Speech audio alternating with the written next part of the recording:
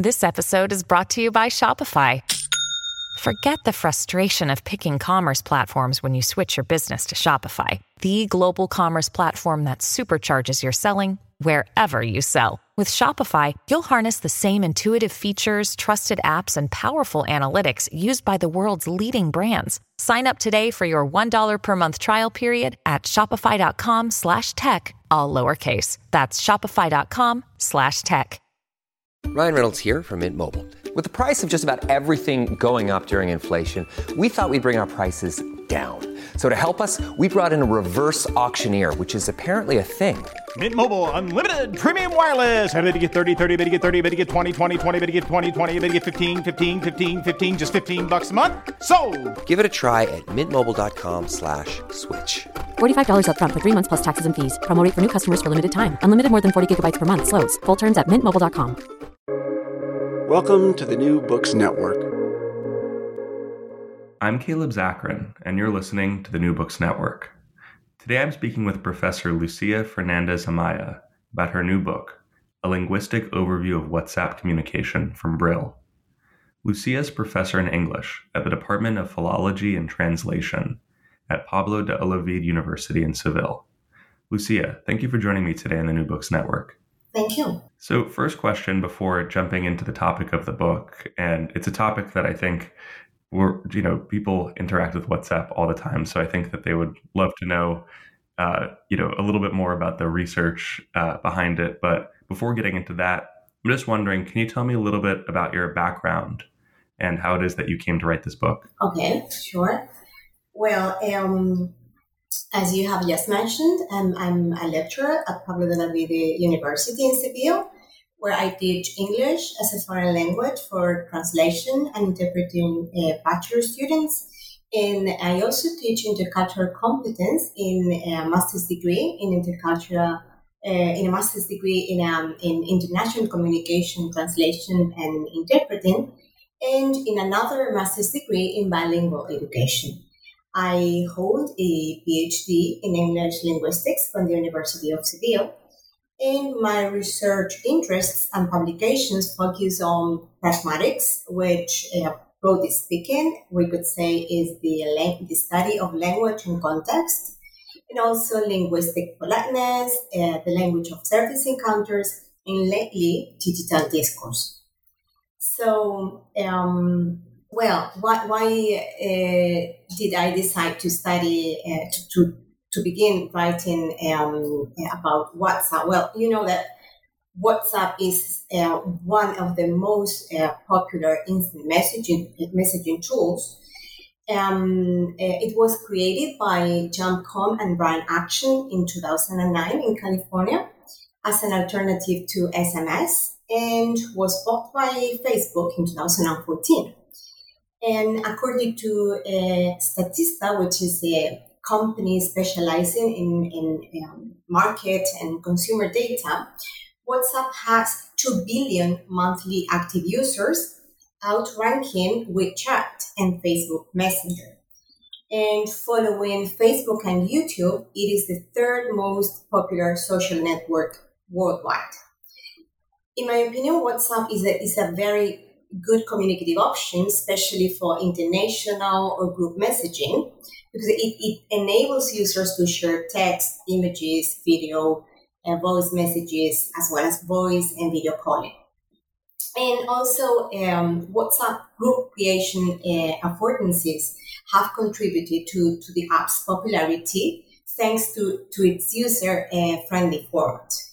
A group is formed by an administrator who sends invitations to other contacts, and all group members have access to the group conversation and may leave the group whenever they like, but only the administrator has the possibility to add or remove other people. And these WhatsApp groups can be created for different purposes and can include friends, colleagues, or family members, among others. So when the pandemic began in March 2020, and people had to look for alternative ways of communicating, of seeing each other in the distance, WhatsApp usage was boosted by 40% or more. In fact, its use in increase in Spain is 76%. And this is beginning to be known as Generation Mute due to the preference for instant messaging instead of traditional calls. For instance, the use of these tools almost doubles phone calls in Spain, where 95% of Spaniards use them to communicate with each other. A tendency that is even higher among Spain's young population, and almost 97% of Spanish citizens between 14 and 24 years old use WhatsApp as their preferred means of communication with family and friends. So it comes as no surprise that WhatsApp support communication began gradually attracting the attention of researchers, and that was my case.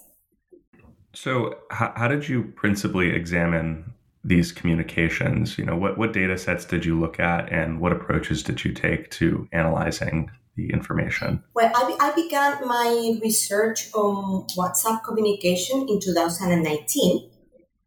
At that time, WhatsApp had been studied from a sociological or anthropological perspective in different communities of practice. For instance, parents or women, adolescents, university students, etc. And there were also other works that focus on WhatsApp use in various professional fields. For instance, health or business, computer studies, etc. Likewise, at that time, WhatsApp was also triggering academic research from a linguistic perspective. However, I realized that despite this growing body of literature that had investigated the use of WhatsApp, there was little research on conflict talk in this group of interaction, even less in Spanish. So I decided to explore conflict in the WhatsApp chat I have with my family. Then I took into consideration the participants' linguistic strategies, as well as their use of multimedia elements and emojis. And in that case, the analysis showed that most contributions were text only, despite the availability of several emojis to emphasize feelings of anger. So to my mind, a possible explanation could be that the conflict was so heated that the participants wanted to make their point of view very clear. And that's why their use of emojis was marginal, since you know that emojis are more open to different types of interpretation. And also regarding the kind of language used, I found instances of unconventional spelling and punctuation, led repetition and abbreviations, which in a way were used by these family members to compensate the effects of the lack of verbal communication. Furthermore, I saw that conflict didn't progress in a linear way, as in dyadic interactions, but in a networked manner. So there were several terms from various members who either were writing at the same time, with side sequences that inserted a conflict within another. Consequently, I believe that that's very important to analyze conflict in this kind of digital group interactions from both a synchronic and diachronic perspective. After that, I carried out 2 more studies analyzing the expression of disagreement in WhatsApp, and the data were taken once again from my family chat and from another chat I have with work colleagues. So when comparing these two, I found very significant dissimilarities. Most notably, the higher presence of disagreement in the family WhatsApp group. And this higher tolerance for disagreement was in a way corroborated by the choice of the linguistic strategies that they made.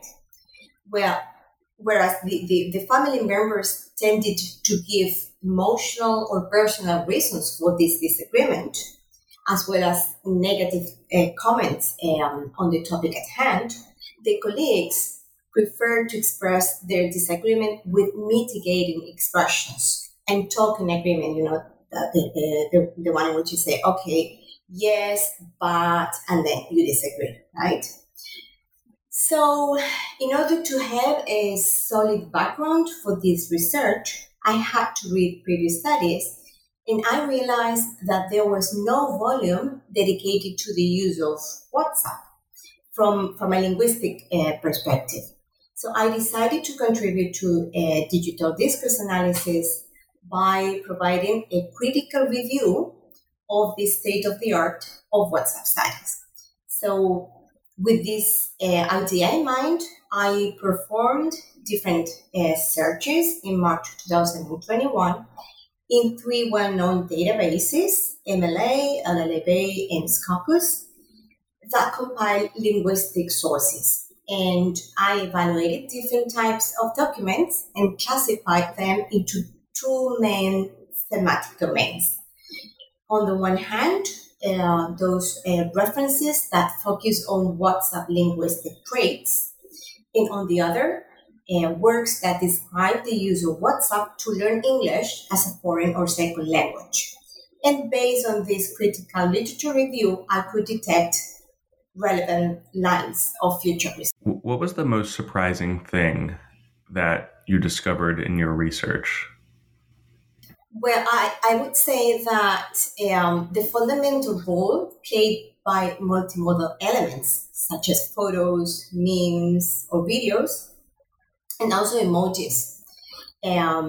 So, for instance, when analyzing conflict and disagreement, these multimodal elements have different functions, such as originating the conflict themselves, showing disapproval with other opinions, or displaying emotion, among many others. I was also surprised by the number of studies having adopted a WhatsApp corpus-based approach to English as a foreign or second language, which have mushroomed over the last decade. So, following a pre-test and then post-test design, these studies have focused on understanding whether this app improved specific linguistic skill. Some also have examined students' opinions on the use of WhatsApp to learn English, which were very positive. And the works provide substantial evidence that WhatsApp offers numerous benefits for English as a foreign or as a second language teaching. And not only does WhatsApp communication increase these students' motivation to learn, but it also enables them to improve various skills. So I agree with these researchers that WhatsApp could be a good instrument to complement and update traditional instruction, which appears to be on the decline. Nevertheless, I have also to recognize that the use of WhatsApp to learn English in class may present day-to-day difficulties in the case of primary and secondary school students. For instance, here in Spain, some schools forbid the use of mobile phones, so it could be a problem. Have you noticed any changes since doing this work? Have you noticed any ways that you use WhatsApp? Have you had any changes in your usage? Well, not really. For instance, in the case of language, that's what I focus on. My research is focused on, right? So I use exactly the same non-standard punctuation or spelling. I do the same. I keep on omitting capital letters or written accents in the case of Spanish, or changing some letters in words in order to make it more oral, things like that. But what I did was to become more conscious of the things that I was doing before, right? So I haven't changed in doing things, but I have become more conscious of the things that I was doing. How does WhatsApp use differ across countries and languages? You've already talked a little bit about the potential for learning English via WhatsApp, but just more generally. Yeah, I'm afraid that cross-cultural studies are scarce.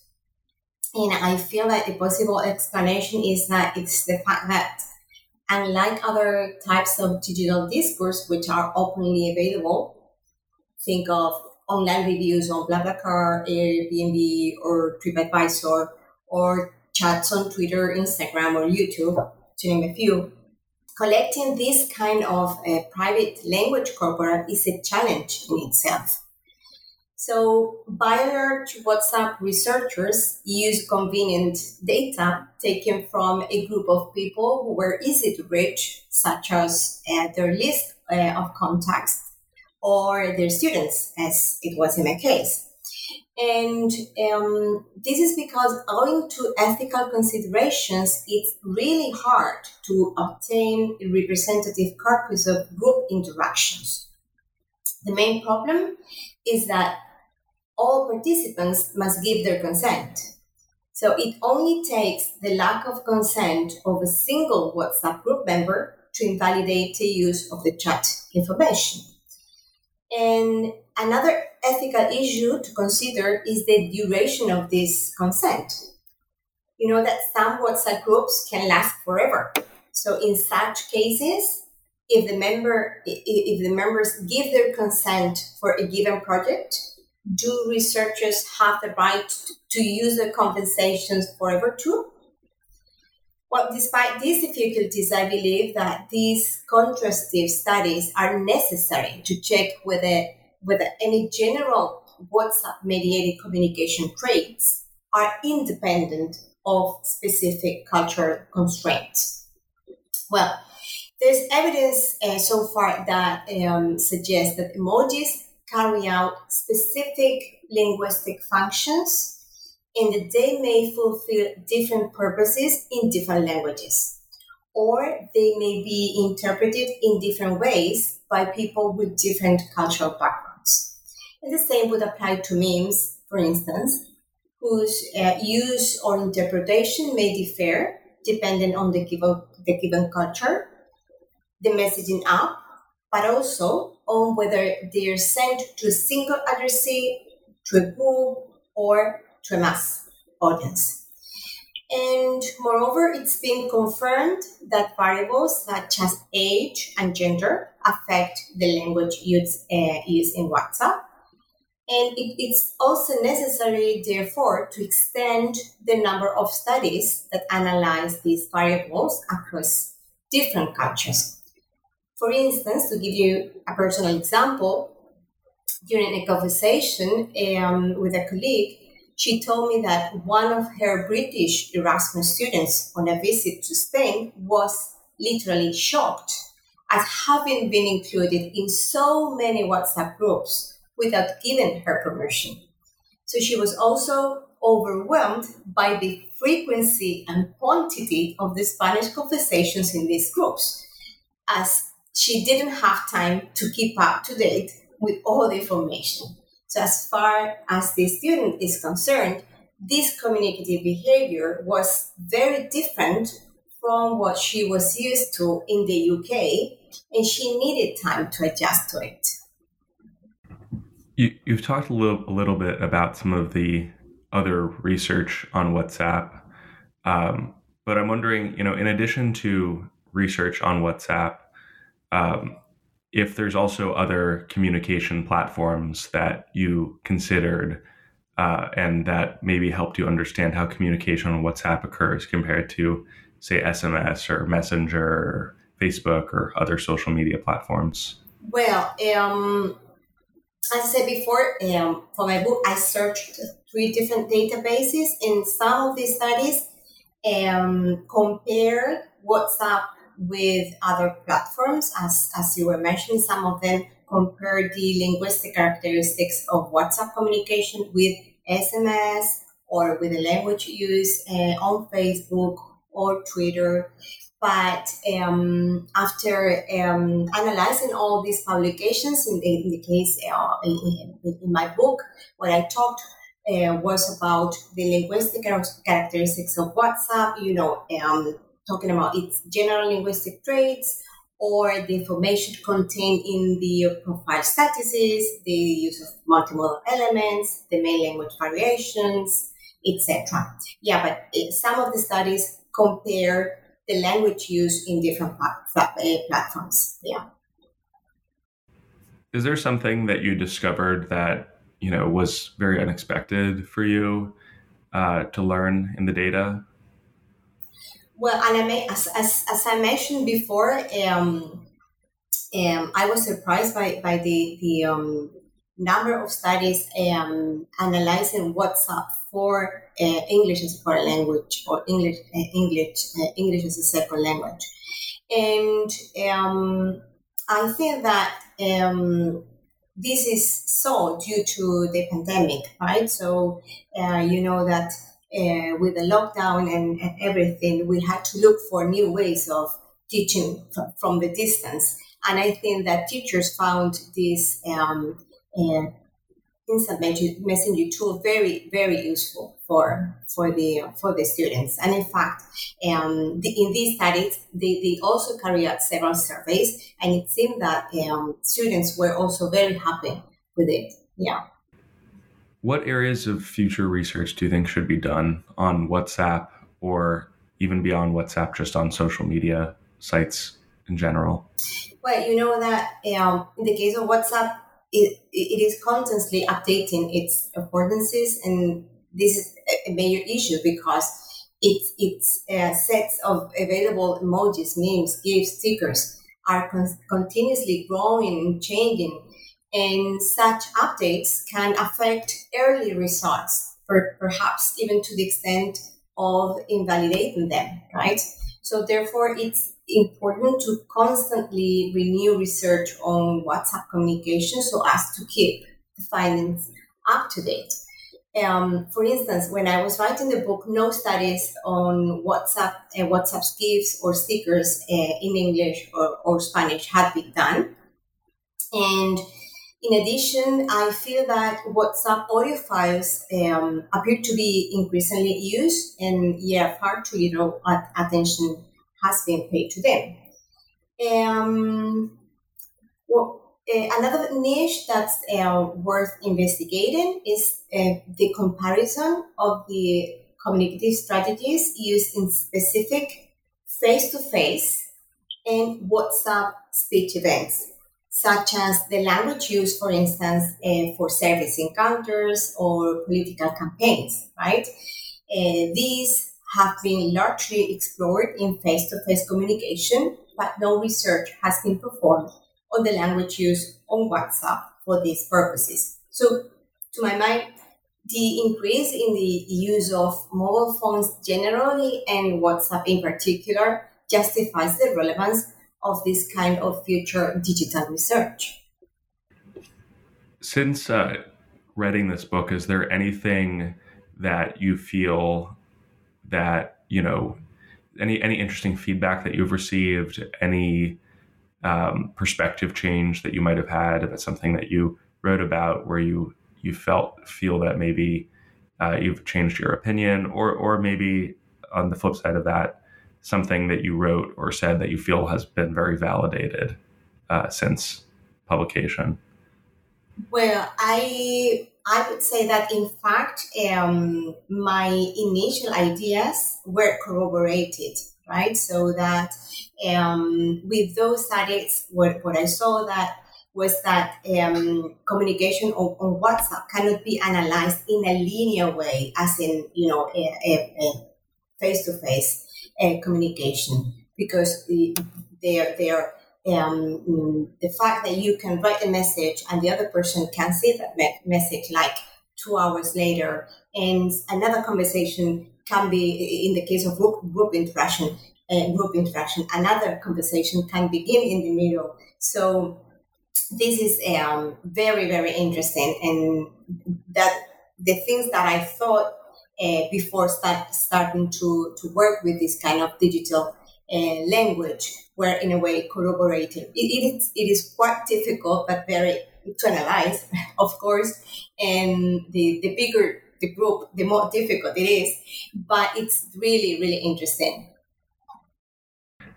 And what are you working on now? Are you continuing looking at WhatsApp, or are you looking at anything new? Well, at this moment, I'm a co-head of a research project funded by the European Regional Development Fund, together with my colleague Maria de la O Hernandez Lopez. And this project is entitled Digitalization of Human Interactions and its Social Impact. And its group members are researchers from different universities in Spain, the UK, and the USA. And as part of this research project, we are preparing a special issue for the Journal of Language, Aggression, and Conflict, dealing with conflict in Spanish digital interactions. Furthermore, at this moment, I'm carrying out 3 different studies analyzing different types of digital discourse. None of them are related to WhatsApp at this moment. So to begin with, I've just finished a study with one of the members of this research group, Professor Garcés Conejos-Glitwich from the University of North Carolina at Charlotte. And in this case, we have explored the social identity of Karen and applying politeness and impoliteness models and general notions of morality, moral emotions, and strategies of digital violence against women. We have analyzed posts evaluating 12 videos showing Karen-like behavior. And those videos have been posted to Instagram's Karen's Gone Crazy. In this case, the results showed that this website constitutes an other condemning emotional space where behavior considered anti-normative in offline public spaces is in turn uncivilly evaluated. Also, the dynamic between incivility against Karen and in-group civility emerges as something very important. We also saw some connections between widespread misogynistic ideologies and the emergence of Karen. This research is going to be part of a volume entitled The Discursive Construction of Place in the Digital Age, which will be published by Routledge next year. Moreover, at this moment, I'm also analyzing 100 Instagram profiles of Spanish women who decided to stop get their hair colored during COVID-19 pandemic. So this apparently is insignificant individual choice became a female empowering act when shared on social media, trying to confront mainstream notions of beauty. In this case, what I found is that user profiles help to construct an attractive online identity that reflects the way users perceive themselves and would like to be perceived by others. So in this respect, it seems that revealing that they are going great is an integral part of this group of women's online identity. And for that reason, I'm examining the discursive realizations of these Instagram profiles, focusing on content, linguistic strategies, and multimedia elements. And the preliminary results show that most of the profiles analyzed contain multimodal self-presentations. That is, a combination of text, hashtags, ad mentions, hyperlinks, and emojis. And regarding content, the findings reveal the existence of recurrent themes conveying empowerment, sense of liberation, self-confidence, all of them associated with the idea of transitioning to gray. And this research is also going to be part of a volume entitled Evaluating Identities Online, Case Studies from the Spanish-Speaking World, which will be published by Palgrave next year. And finally, I'm also conducting a research with a Greek colleague, Dimitra Vladimirou, who's working at Coventry University in the UK. And in this case, borrowing our conceptual tools from feminist pragmatics, language aggression, and impoliteness research, and also inspired by insights from social media critical discourse studies, what we do is to explore how Spanish-speaking and Greek-speaking Twitter users target two female politicians positioned at opposite ends of the political spectrum. On the one hand, the Spanish left-wing MP Irene Montero, and on the other hand, the Greek right-wing MP Niki Kerameus. The preliminary results of our study reveal that despite the opposing social values and ideological positionings reflected in the tweets examined, misogynistic abuse anchored in sexist representations of women emerges as a salient shared strategy in both Spanish-speaking and Greek-speaking data sets. Yeah, and that's all at this moment. Yeah, those sound like a lot of really interesting projects, all taking you all around the globe.